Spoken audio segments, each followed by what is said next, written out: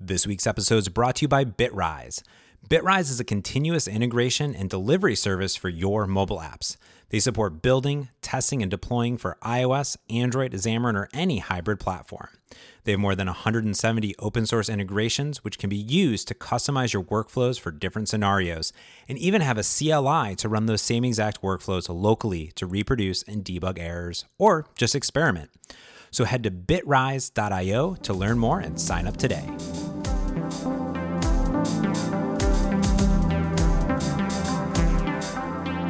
Frank, before we get into this week's episode, we got to remind everyone we are going to be at Microsoft Build. Me, you, it's happening. Oh my God. We are doing an interview show, something we've never done before. I've never interviewed anyone. I've heard a lot of these shows, and somehow someone trusted us to do a bunch of interviews at Build. What's going on? Yeah, it's going to be awesome because, one, Build is in Seattle. So how great is that? We don't even have to leave our city to do it. And then, yeah, they invite podcasters every year. And I've been working with a team over there to say, hey, listen, I got this podcast. I don't know if you've heard of it. It's Merge Conflict. What a great name for a podcast.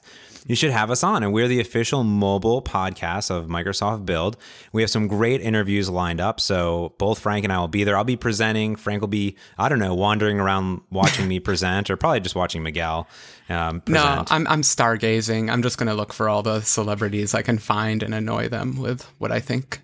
Yeah, where's Anders? Where's Mads? Where's Dustin? Mm-hmm. It'll be good. No, so we'll be there, and I'll be running around all crazy, but I have tons of downtime. I just want to say, if you're there and you see us, please say hi, snap a photo with us. We'll have stickers, we'll have little handouts, we'll have some goodies in our backpack. So make sure you ask us for some Merge Conflict swag if you see us. Super important. And yeah, we're really excited for the next few weeks doing some interview style stuff to really change up the format and see how everyone likes it. I think we did one when I was at GDC. People seem to like it. So we're going to do a whole lot more, but really focus on some awesome things. And Frank and I we picked the people. Like, they let us pick people. Can you believe that? I can't believe it. Who would give us that kind of freedom? Yeah, but they still had to say yes. Have any of them said yes yet? Everyone's in. Everyone we picked is in. Congratulations, us. Oh, okay, good job. We're not going to tell you who. We're not going to tell you who, no. But it's really good lineup of people. So we're really excited to talk about awesome topics, not only just in mobile, but AI and machine learning and all that good stuff. Mm-hmm. Yeah, I actually like the spread of topics that we have. We are being mobile focused, but we want a little diversity too. You all know us. We like to think about a lot of things. Yeah, we do. And I think it'll be super fun. I'm excited for this year's build because we're releasing a lot of new products that hopefully we'll get to talk about. I've been working on a lot of libraries that are going into this build, and it's been really stressful. And finally, build is like that faucet. You open it up and all the libraries and NuGets and documentation fly out. I don't think there's been a time in my life in the last 7 years of being a Xamarin developer where I've probably written more library specific code and documented all of it fully and worked on a team building the library. Like, I've never done that as much. It's a really real library. What did we call those? Really real? That's what we should call them. They're really real libraries. Yeah, it's amazing how much effort Microsoft puts into these conferences. They really want to show their A game. They want to show fancy new tech and everything. So I feel bad for you. You're on the inside now. Now you have to go through all that stress, but it'll be like a cauldron. You'll come out stronger and shinier and stuff. Well, we'll do a full, not only interview at Build, but a full Build recap after Build, which also Google I/O is going on at the same time. So who knows what we'll do, trying to break down all the goodies. Man, I can't wait for WWDC. This is like conference season, but like, I get to just geek out at keynotes that I actually care about because it's just back-to-back goodies for me and you. So nice. Yeah. Well, we'll have to wait pretty soon, right? Will it be the week after this, or no, a couple weeks after this show, I suppose. Yeah, a couple weeks. We'll get it to your eardrums really soon. Yeah. But, we've been not only building great libraries, getting ready for conferences, but in the last 6 to 8 years of building applications, you and I have had our fair share of I don't know what to say, but I would say optimizations and ensuring minimal app sizes and library sizes. Yeah. Which do you remember? Do you remember the early days of the app stores? What were the memory limits on apps? I want to say 10 megabytes, but I feel like the Windows Phone is even smaller in the early days, like maybe even 5 megabytes. And in the early days of Xamarin and MonoTouch, it used to be kind of stressful because you wanted to be at that magic number so that people would download your app very quickly. Otherwise, you had to make sure they were at home and on Wi-Fi and all that. So I remember always worrying a lot about file size, and we fell into this thing called linking. Yeah, and you're right. I mean, I remember for a long time there was the over-the-air versus Wi-Fi, and I'm looking on some Stack Overflow posts that I'll put in here for iOS, and there were different margins. The over-the-air one was always really important because if you could only download on Wi-Fi, then that was an issue, and it was 50 megs for a while. And this is not necessarily, this is your executable file, which is inside of a thing, and it gets really complicated when you're bundling multiple things. And this is 2012, then 60 megs, then it went up to 100 megs. And I think we sit now, but then there was also limitations of if it just was over the size, you just can't even upload it at all. And Google had their own thing, and they're locked in at 100 megs currently, which seems like a lot.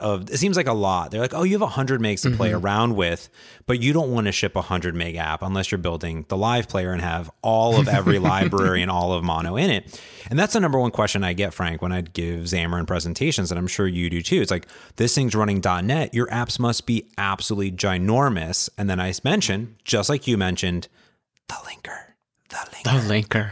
Mm-hmm. We are going to do a whole episode on the linker. We're so excited about it. So this is going to be a nerdy episode. But yeah, we have this awesome tool because, as you said, .NET is huge. That's why we use it. It's a giant library and has lots of other libraries. I don't know. That's why I use it. I love the BCL. But the fact is, one app only uses parts of it. And so Xamarin, back in the early days, figured this out and said, oh, let's write this thing called a linker, which is a little different from the original the idea of a linker in the Unix system. So I used to call it a trimmer. It would just try to remove all the parts of the BCL and any libraries that you don't actually use. And that sounds like a smart, easy problem, right? Yeah, I always refer to it as an apple tree. Okay, so your application is an apple tree. And apples, when they are plump and juicy, they're on the tree. But when they're old and stale and not used, they fall off. So what the linker does is it violently shakes the tree, and only the strongest APIs or apples are left. And those are the ones that are being used because you have strong references to those APIs. So they're nice, strong, and juicy, and they don't fall off the tree. But all those dead APIs that you're not using are violently shaken away onto the ground and decay. Oh my God, I totally forgot about this analogy. Tree shaking. Shaking. It's so cute. Yeah. I always think of it as dead code removal. That's what we used to do. So back in the day, you could run like a lot of the old C analyzers could do this. They'd look at every function you call, look at every data structure you touch, and figure out what's actually being used. And as you said, drop those old dead apples. They were apples, right? They were apples or oranges, whatever fruit of your option. Plums. It would shake them off. Yeah. So that's a nice, easy problem. But it turns out it's a little bit trickier in .NET because we have this thing called polymorphism and virtual stuff and dynamic loading of stuff. So it's a little bit trickier. And so I think we want to go into the details of all of that at some point. But what other, can you think of any other benefits to just decreasing your app file size? Why else would you want to do this? Well, so from my point of view, there's a few things, right? So when you want to turn on the linker, there's multiple ways of turning on the linker because to me, there is .NET that I can link and strip away, but there's also any NuGet or any other library I add to my application. I may not even be using that code. For instance, if I use a plugin that takes photos and takes videos, but I never use the take video API, why is that API even in my app? I don't need it because I'm never using it. And the idea there would be multiple. One, it's kind of nice that it removes some of the code and logic. It almost like obfuscates a bit of that code, but it will remove and limit down the app size as a whole of all the assemblies, not only for the .NET and the runtime that needs to execute, but the actual additional libraries that you're using. So to me, I think that's one advantage. And I think that's great, but I think there's probably also a lot of compilation that's occurring inside of the linker. There's kind of multiple aspects of probably when you're compiling your code, like it links your code, it compiles your code, and then you're deciding between types of compilation, maybe a JIT or AOT. Does that come into play, I'm assuming here? Yeah. We should talk about those at some point. But yeah, this all leads into AOT, which is ahead of time compilation, where you're compiling all your .NET code right down to native code. That's definitely a big part of this. But I want to go back to something you said. One of the benefits I like of it is that you can kind of feel free to ship a big library that has a lot of stuff in it as one big library. I remember the great fracturing of .NET when .NET Core first came out. All of our MS Core lib, which used to be this, big, it's the base class library, basically. It's 5 megabyte DLL. It's a big chunk of code, and not everyone uses all of it. So this was the prime thing. We wanted to really link out parts of MS Core lib. But I remember the early .NET Core people said, well, let's do it differently. Let's just break up MS Core lib into a million little libraries, and then you just include the little library that you want. But I guess I've always been partial to I don't want a million dependencies and references in my thing. I don't want to track them down. I don't want to deal with them. Partially it's a tooling thing, but partially it's just how I grew up. I just want everything included all in one big go, just give me everything. I'll choose which parts I use. And so I do like the idea of being able to ship one big library and just letting the linker tear out the parts that aren't used. Yeah, that's a really good point. In fact, that's a lot what I'm working on with Caboodle Essentials. I don't know what we're calling it now, but everyone will know I build what I'm working on. But you can't hide the fact. I told Joseph and Miguel, you can't hide the fact that it's an open source project. So I'm going to talk about it.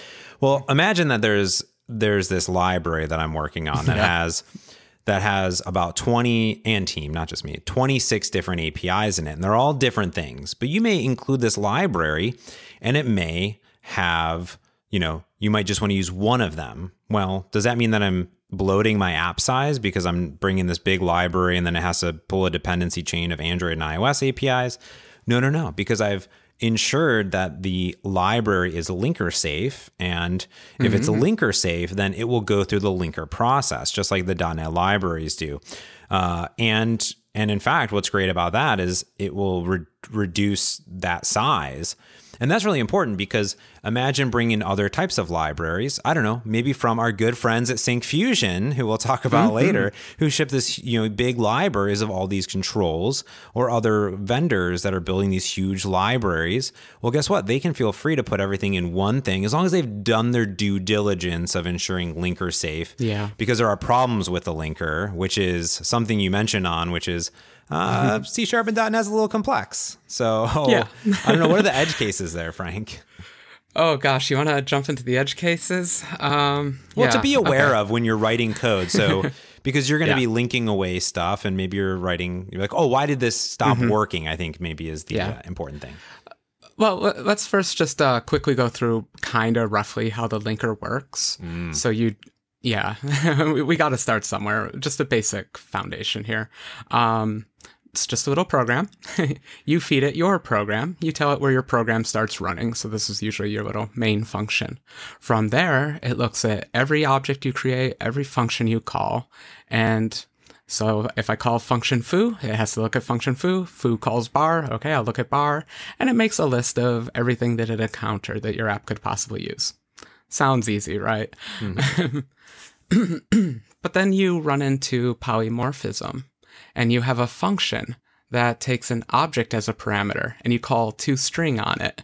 And that object could literally be any object in the whole thing. So technically, the moment you start passing in objects to functions and playing with the object type at all and start casting it around, the linker's lost. All of a sudden, you're basically saying, I can use any type here, therefore you can't remove any type. So that's bad. That's definitely one of the big edge cases that makes linking hard. There's more. Reflection. Imagine you can dynamically load a library and just start calling into it. It doesn't know how that works. That could all come from strings. That could come from external data sources. You could be running Roslyn within your thing. There's no way the linker could detect that. And so what we run into is the linker is not perfect. It can't guess. It can't figure out completely what's being used in your app. So you have to help it out. And we help it out with some heuristics, some default options. Which are? Oh boy. You're going to set me up for that. I set myself up. But okay, so let's say I do a new Xamarin iOS project, because I think every platform kind of has slightly different options. So let's start with iOS. Mm-hmm.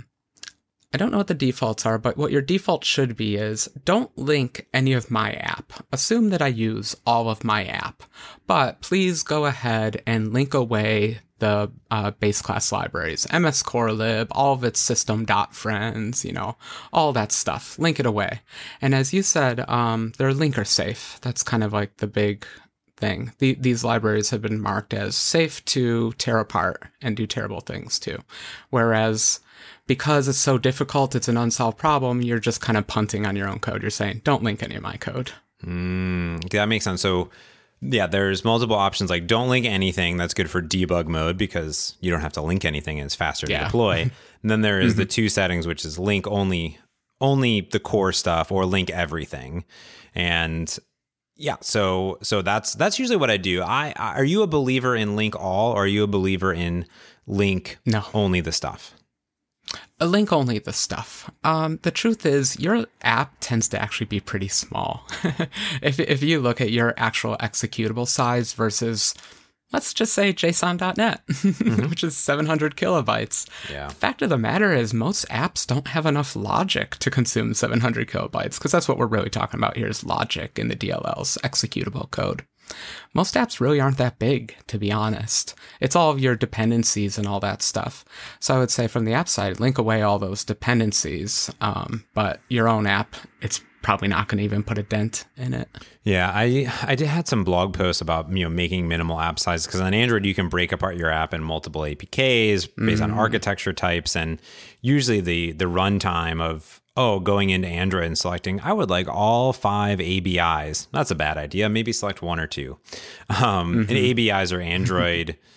Oh gosh. Binary interfaces. Yeah, there we go. Thank you. Oh my goodness. I'm getting old forgetting these things. And those are like x86 or ARM or ARMv8, for instance, ARMv7. And yeah, so I am just a believer in that, because what this means is two-factor. If Xamarin, or you can use .NET Native for Windows applications, these are both linker technologies, they have that approved list that says, hey, link these things away, we're good to go. But on the flip side, an app or a library developer such as myself or James Newton King or Frank, you can mark your assemblies as linker safe. And that essentially sparks up a flag and says, hey, monolinker, hey, I'm cool. Link me no matter what. Bring it, brah. Yeah. Bring it. I'm on, and then it gives the priority to the library developer to say, no, I've architected and tested this library to ensure it's linker safe and it's going to be good to go. And developers have ways of preserving things too, because you don't want to link some things away, which we'll talk about.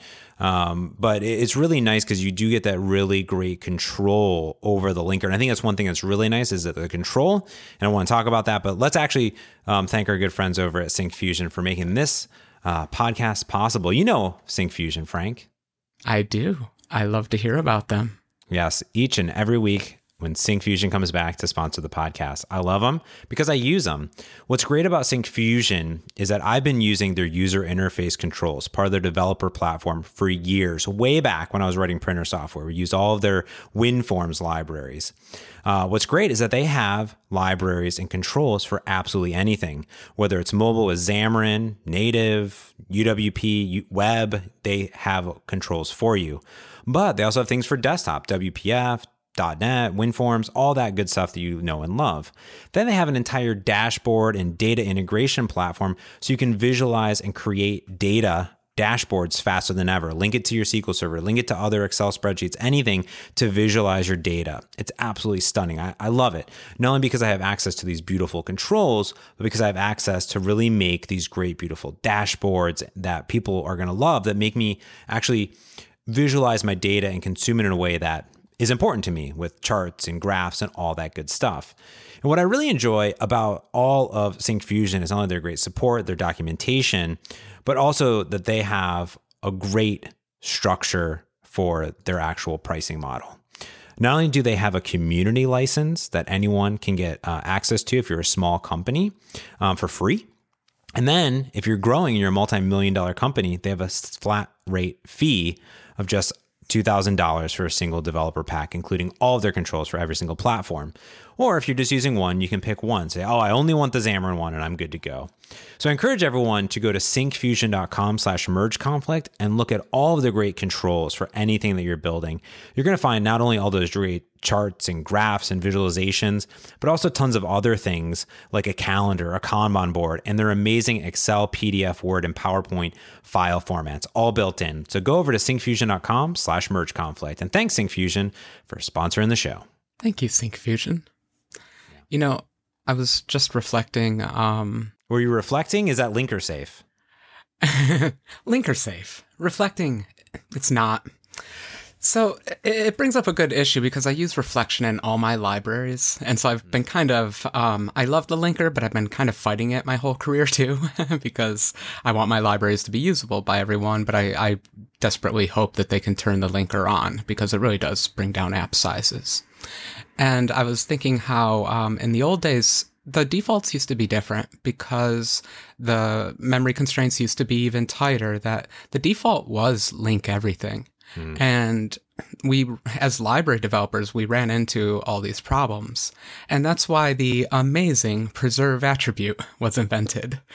And this thing was funny. You didn't have to take a dependency on any library or anything, but if you happen to have an attribute that happened to be named preserve attribute, then the linker would just always keep that stuff. It was a very clever solution for library developers to mark bits of code that say, yeah, I know it doesn't look like I use this stuff, but I really do because I'm being tricky. I'm doing it with reflection, or I'm using polymorphism in an insane way. So we had that nice option. And it was tough, but it worked. I liked it. Yeah, there's the preserve attribute itself, and the reason you might want to use that is because you're a library app creator and you're doing things such as doing a reflection invoke, dynamically emitting code, or you're doing some XML serialization and the properties you want to make sure are always there. And that stuff is pretty important. So there's ways of doing all members, just say, hey, just everything, just like make sure you're in there. But they also have this conditional attribute Boolean on it. And what that does is it preserves certain members, but only if the containing type was preserved.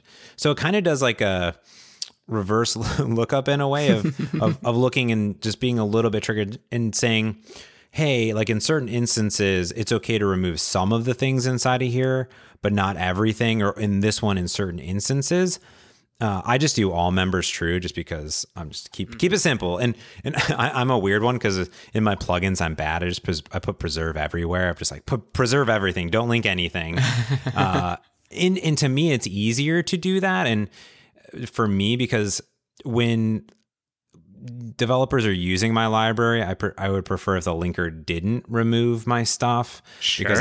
because my libraries are so tight and I'm there. But at the same time, the only reason I'm doing that is because I don't have enough time to invest in every single edge case, but I really should, because I've seen it. And the cool thing is, I've been using this new library that replaces a lot of my other libraries with the same exact functionality, and it actually reduced my app size by upgrading to this other library that has way more functionality. But because the linker is so good, it actually reduced my overall app size. And that's really something crazy to think about. When you put some time and energy into just these simple attributes, then boom, you're really good to go. Yeah. And we should be clear here, this edge case is mostly reflection. If you're not doing any reflection in your code, you should feel pretty confident to just turn that linker on and let it blast through everything. Mm-hmm. But you're actually reminding me of the old other techniques we used to use to get around the linker. I have a library called Bind. It was a generic binder for .NET. It supported two-way data binding, totally agnostic of UI frameworks. I like it because I like orthogonal things. It worked everywhere. It didn't matter what libraries you were using.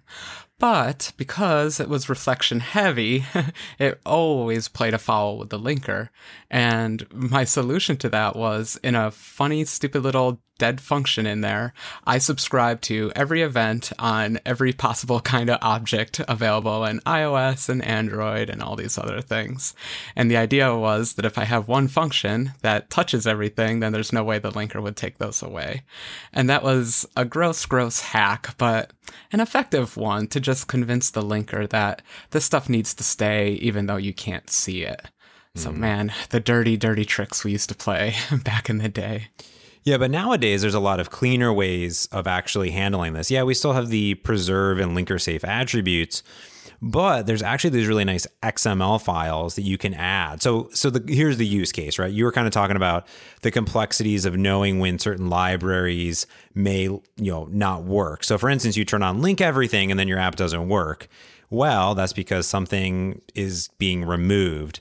So these XML files are a way of marking up and saying, hey, keep these certain things from these libraries. Does that sound about correct? Yeah. And not just say keep it. You can say definitely link this away. We don't need this, It's just giving you that level of control. What's nice is you're not putting these weird preserve attributes all over your code. You can just write a nice little XML file and feed that to the linker, and it'll do what's necessary. It's just a level of control, which is very nice, and you can check it into GitHub and know that stuff's going to stay there instead of relying on basically the linker guessing in some cases, or, just having to fall back to more conservative guesses and all that. I like that level of control. Did you know that there's that you can include that XML file as a resource in your library and it'll be picked up automatically? Oh, I did not know that. So as a library creator, I don't need the attributes everywhere. I just need an XML file. Yeah, it's really funny. I was actually looking through the source code of the linker. That's what's so cool about open source. And it turns out one of its default steps is to crack open an assembly, look through all of its resources, and look for a linker definition file, I think we're calling it. And if it finds one as a resource, it'll use that. So it's super easy to embed that right into our libraries. So the goal here is to allow apps to try to link our library, and with this XML file, we make it safe for them to do so. Oh, that's nice. Yeah, actually, now that I'm thinking about it, I may have to go do this in some of our libraries, because we do have linker preserve attributes in a few edge cases where the linker just goes, I'm going to just link that away. Sorry, I'm going to do that. Yeah, not needed.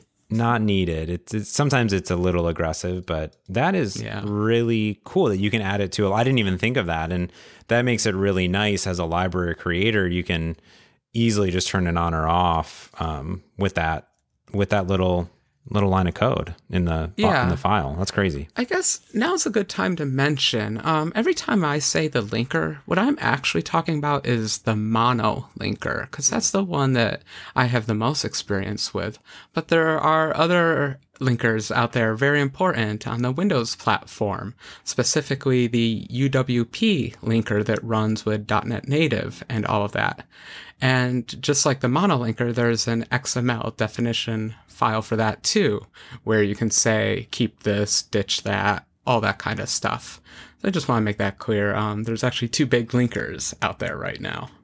Yeah, and that would be the, who created that? The original mono linker? Oh, that would be JB.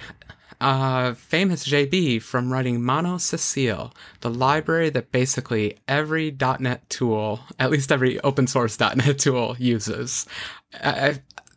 all my apps somehow reference Manuel Cecil. I think you're supposed to say Cecil. I say Cecile, and I said that in front of him once, and I think he rolled his eyes. Oh, I say Cecile. Yeah, I do too. I think he wants it called Cecil. Well, we'll have to ask him. We'll have to ask. We'll see him very soon. Wink, wink. Yeah. That's interesting because I didn't even know that it's been around for a long time, because guess what? Mono's been around for a long time too. So it's really interesting. Yeah, there are multiple linkers. And in fact, on other platforms outside of the .NET ecosystem, guess what, Frank? There are linkers. Of course. I think I already said, even in the C days, we were using them. You just had to get rid of all that extra code. No one wanted a big fat executable.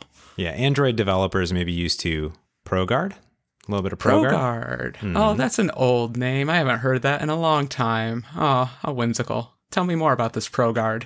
Oh, ProGuard. ProGuard, I mean, it's been around for essentially for optimizing and obfuscating Java code. But it's an obfuscator too. That makes sense. Yes. But really how Android uses it, it's all about code shrinking in general. And on Android, what's actually interesting is there's this weird restriction of 64K, this 64K reference limit. Do you know about this? Essentially, your application cannot exceed 65,536 methods. Are you joking? Is this Bill Gates? You'll never need more than 64K methods. You'll never need more than it, because this is how the Dexer works. So the Dalvik executable. Oh, it's so cute. I mean, yeah. Dynamic memory's hard, I guess. Yes. Yeah. So a Dex file can only contain that much information, and which essentially it is 1024, which is 2 to the 10th times 64, so 64K reference limit. It's now, such an arbitrary restriction. I'm sorry, I'm still laughing. This is hard because they had to introduce multi-dexing, which essentially creates multiple. My God, you're joking. No, yeah. I'm dying over here. I'm really dying. Just from a computer architecture standpoint and OS design, I'm cracking up. Yeah. So it's multi-dexing, and it just happens. And this only really occurs because what happens here is, and this can occur in Xamarin Android applications, because there's multiple layers that are happening, especially if you have a native plus a bindable wrapper over it. You've essentially doubled your methods because you have a .NET wrapper and the native one. So this happens because you have support libraries, you have Google Play services, you have big packs. Anyways, this happens relatively rarely, but that's where ProGuard comes in. And similar to our linker files, there are ProGuard files. And I actually ship ProGuard files I have like a standard one that I use. But what's cool here is that with ProGuard, it's essentially a linker for Java code and for Android code, so it'll rip stuff out. And what they do is they ship a ProGuard file with every single support library. And that will, when you run ProGuard, it'll do it. And I'm pretty sure in the latest version of Android support libraries for Xamarin, we actually ship a ProGuard file with the NuGet package, which will then pick it up. So it is an additional linker. So on Android, Xamarin Android apps, you actually have 2 linkers that you can turn on. ProGuard's off by default as well. Usually you won't need it because you're not actually including very much Java code. It's for Java-y things, but it could help for additional Android libraries or something like that. But it's actually interesting because these things live in all sorts of different. I don't know about iOS though. I don't know how that works. Do you have any insight into the world of iOS? There's always been linkers included in Clang, the C language compiler and tool set used by Apple. There's always been some form of code stripper, just coming from the C days. In C++, it's a little bit safer. You can do a little more analysis, but C++ allows arbitrary casts. You can cast from an object to an integer, serialize it, bring it back as an integer, cast it back to an object, and C++ is like, great, good job. Good luck with that. They have the same hard problems as C#. I don't know how they deal with them. Yeah. Man, that multi-dex thing sounds terrible. So you're able to decrease your method count. Does ProGuard have an appreciable effect on app size? Have you noticed? Yeah, it does, especially in the world of just Java or Kotlin applications. But if you are using like Android support libraries or Google Play services, like that's pretty important to bring in. Okay. Yeah. I don't think it's as well, because you have to actually, you can't just turn on ProGuard and be like, I'm just going to turn on ProGuard and be like, it's amazing. It's not like the Mono linker. You need a ProGuard file that you tell things to link or not link, essentially. It's kind of, from my recollection, and listeners, please correct me if I'm completely wrong, but how I create applications, like if I look at Scoreboard, so I'm going to go into my GitHub account. This is not open source, so you can't see it, but I have a ProGuard file there. Come on, GitHub, load. And you can do it in Xamarin. So you actually add the ProGuard files as a resource. Where's my Scoreboard game? There it is, game Scoreboard. Okay, I'm going to open up my Android app. This is fun for all of our listeners. ProGuard.cfg. So okay. I say don't obfuscate and ignore warnings. And then I do all these keep classes, which is all of the like open or like mono.java, mono.android. And there's all these keeps. So I say keep this class, or, you know, do this thing or do that thing. And it's the same. It says keep all these things. I don't want you to remove these things. It's very important because of our wrappers, you need to keep a bunch of stuff. And then based on this file, it will attempt to link away anything that you're not using. That's kind of what it's doing. And we have some really good docs on ProGuard, Xamarin, Android. I'll put those in the show notes because it's actually relatively important, I think. In general, we have some good blog posts on it. And yeah, that's what it's doing, is it'll run anything on your jars. So this is a good instance. So let's say you have a binding project. That's a good use case for doing some ProGuard-y stuff. Yeah. That's good info. I know in my apps I've turned on the Mono linker for my Android apps, but I don't think I ever took the step to ProGuard. So that's good. I'll have to take a look at that for sure. Yeah, this is that almost like final mile. Like when we talk, you know, when we were talking, one of our first episodes of Merge Conflict was, what was it, like build up to app release? Like these are those final steps almost to really kick it over, because when someone goes to the App Store and they go to install your app and it's 50 megs, well, I don't know, am I going to download that over cellular? I actually think about that when I install apps. I'm like, I don't know, man, that's going to cost me 5 cents to download. I might wait until later. Well, if I wait until later, I may not install it.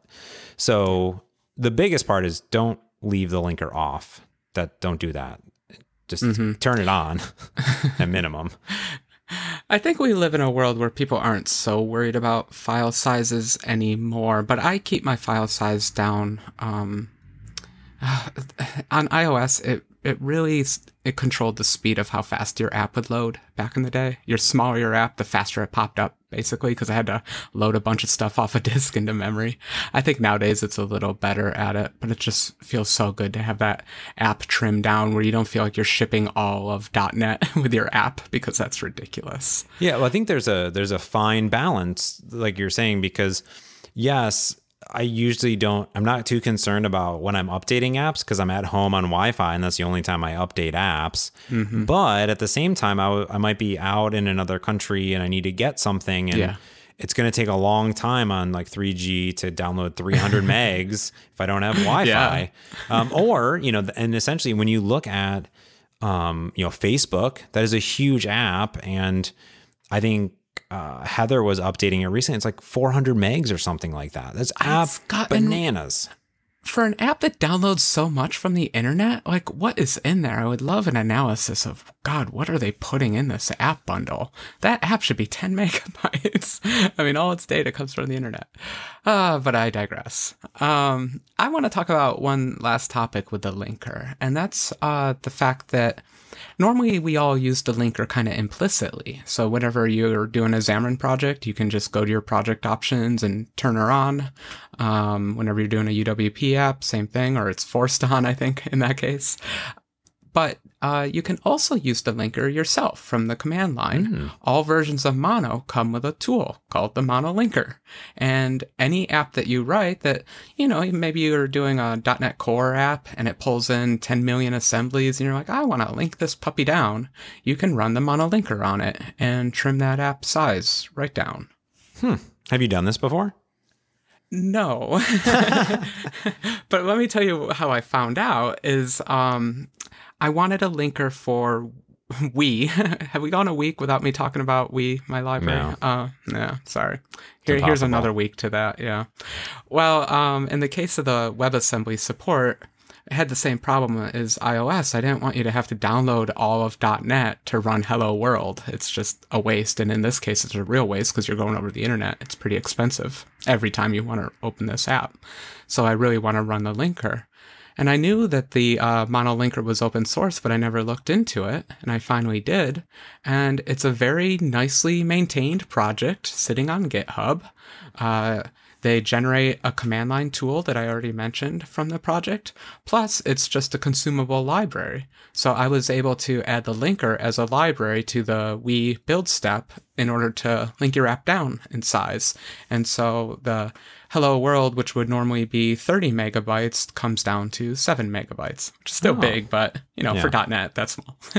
Yeah, it's really nice though. That's nice that you can just incorporate it into your workflow. Yeah, so this isn't a magical proprietary thing. The source code for it's out there. Go look at it. JB wrote it. You can see his marks all over it. And you can bug him about it on Twitter. But it's a pretty bulletproof library at this point because Xamarin relies on it for all their tools. And I'm sure other people rely on it too. Yeah, and I think, obviously the inspiration here is that, hey, this thing is pretty great, pretty awesome. And other people should be able to take advantage of it, other .NET applications, and obviously inspiration for .NET Native and other platforms as well, which is really cool. And yeah, you're right. This thing, the linker was great 6 years ago when I started development. I'm assuming it's only gotten better in general. And there's activity. There's actually pull requests that are in here, and of course, the likely subjects or suspects of like Marek and Mike in there. Of course, doing a whole bunch of stuff. It's so fun. It's all the old pros. Yeah, you want to see the old mono hackers at it? Go look at this project. It's always fun to see those ones. Here's my favorite one though. Our good friend of the show, Oren Novotny. He asked for a single linker config for .NET Native and Mono. Ooh, wants to merge the worlds. Linker standard? Can we call it that? Linker standard. I'm going to go ahead and put a link in the show notes below, and everyone can thumb up this one. There you go. It's probably not a bad idea, so that we could just have one XML file in every library that both linkers understood. Yeah. Good job, Oren. Bringing the worlds together. Yeah. It's only a year-old issue with no comments on it, but hey, give that the thumbs up and we'll see what happens. +1 that puppy. Open source. Submit a PR. That's true. Oh gosh. All right. Anything else you want to talk about in the linker there, Frank? I had fun with this one. The linker is that technology we've all been using since the beginning, but you try not to think about, and then you have to think about it when it's not working, and then you get mad at it. But then it really is like a great piece of technology. So it was fun to be able to take some time and to deep dive into it and think about it a bit. Yeah, and also the fact that I get a lot of those questions, which is, oh man, I'm in debug mode, my app's huge. Like, yeah, it's going to be big because it's in debug mode. You're not linking anything because it's nice and fast. But awesome. Yeah, I love the linker. And as I got to work with it in the last few weeks and actually take just a few days, it really only takes a day or two of optimization to test and figure out your application, what's good, what's bad, and adding these XML or even link skip. Just, if you want something so complex, you can just say, skip this entire assembly. Don't do it. Just don't do it and you're good. There be dragons. Yeah, exactly. But yeah, so I figured before we check out this week, it'd be really fun to actually link up here with some of our listeners who wrote some awesome feedback for us. Just some fun, really cool stuff. Alec Mank, he wrote in and said, I'm really enjoying the show. You cover the tech topics in just the right amount of detail where I feel like I'm learning something. And hopefully with the linker you did. But also he said he's learning something, but doesn't need the code in front of him to follow along. And I think that's important. He found episode 84, Accidental Web Developer Podcast, to be very encouraging because he is normally a web developer, but we covered topics that he had taken for granted that he's internalized. Like, where does the code run? It says, keep up the good work. Where does the code run? Nobody knows. Such a fundamental question, but you'd be surprised if you really think about it. What is going on? Yeah, and we also got some really great comments on the Span of Tea episode. Just amazing. I love this one from Nick. He says, I put on Merge Conflict's Span of Tea episode thinking it'd be fun to hear about over my head internals / another new C# features. It really helped me understand the potential at Proclarim's excitement. That's you. Infected him, especially the string buffer usage. So look at you, just going for it. People love it. Yeah. People love performance. You know, it feels good as a developer. I often make fun. We over obsess about efficiency. We all know premature optimization. It means you're going to go to hell. I don't know, all this bad stuff. But performance is important, and it feels very liberating to have a high performance and easy to use library. So I think we're all a little bit excited about that and really appreciate the comment. I always worry that sometimes we get a little too technical and that maybe sometimes people do need code in front of them. So it's encouraging to hear that we haven't gone that deep, I guess. Yeah. I am also never 100% sure, especially when we get really into that deep code analysis, but it seems like people like it. In fact, I was talking to some of our patrons on Discord and they thought the same thing. They really and liked the level of it, because honestly, it's this podcast is mostly just Frank explaining things to me. Let's just be honest. That's really what it is. We're conflicting. That's what we're doing. Always conflicting. We're merge conflicting. Haven't figured out the merge part yet. We're still on the conflict stage. Definitely, always. Well, you can find us everywhere on the internet. I am at James Montemagno. Frank is at Proclarim, and the podcast is at Merge Conflict FM. You can, of course, go to our glorious website, mergeconflict.fm, where you can subscribe on your favorite podcast applications. Mine is Pocket Casts. What's your favorite podcast application? Oh, I use Mocast every day. That's the one that Frank built for himself. It'd be a shame if I didn't use it. Yeah. You can, of course, there's a button to write into the show. You can also become a patron and actually subscribe as a patron and get additional goodies and access to our Discord and an exclusive RSS feed where you see behind the scenes of how Merge Conflict is made. And of course, the last thing that we would ask is if you review us. In fact, in the show notes below, you could do this right now if you're on an Apple iOS device inside of Apple Podcasts, because that's really the only place to leave reviews. It helps out the show immensely. In the show notes, there is some actual emoji art and a big button that says review us. Tap on that button. That will take you directly into the podcast application. Scroll down and write a review. We're at a bunch of reviews now. I'm trying to get to 50 before episode 100. And if so, we're going to have an amazing, ridiculous contest where we give away crazy amounts of goodies. We're going to do it anyways, but that'll just give an extra bonus if so. We're getting close to episode 95. That's bonkers. Can't hold them hostage. We're going to give stuff away anyway, but we would love the reviews. Yeah. All right, Frank, I think that's going to do it for this week's episode. So until next week, I'm James Montemagno. And I'm Frank Krueger. Thanks for listening. Peace.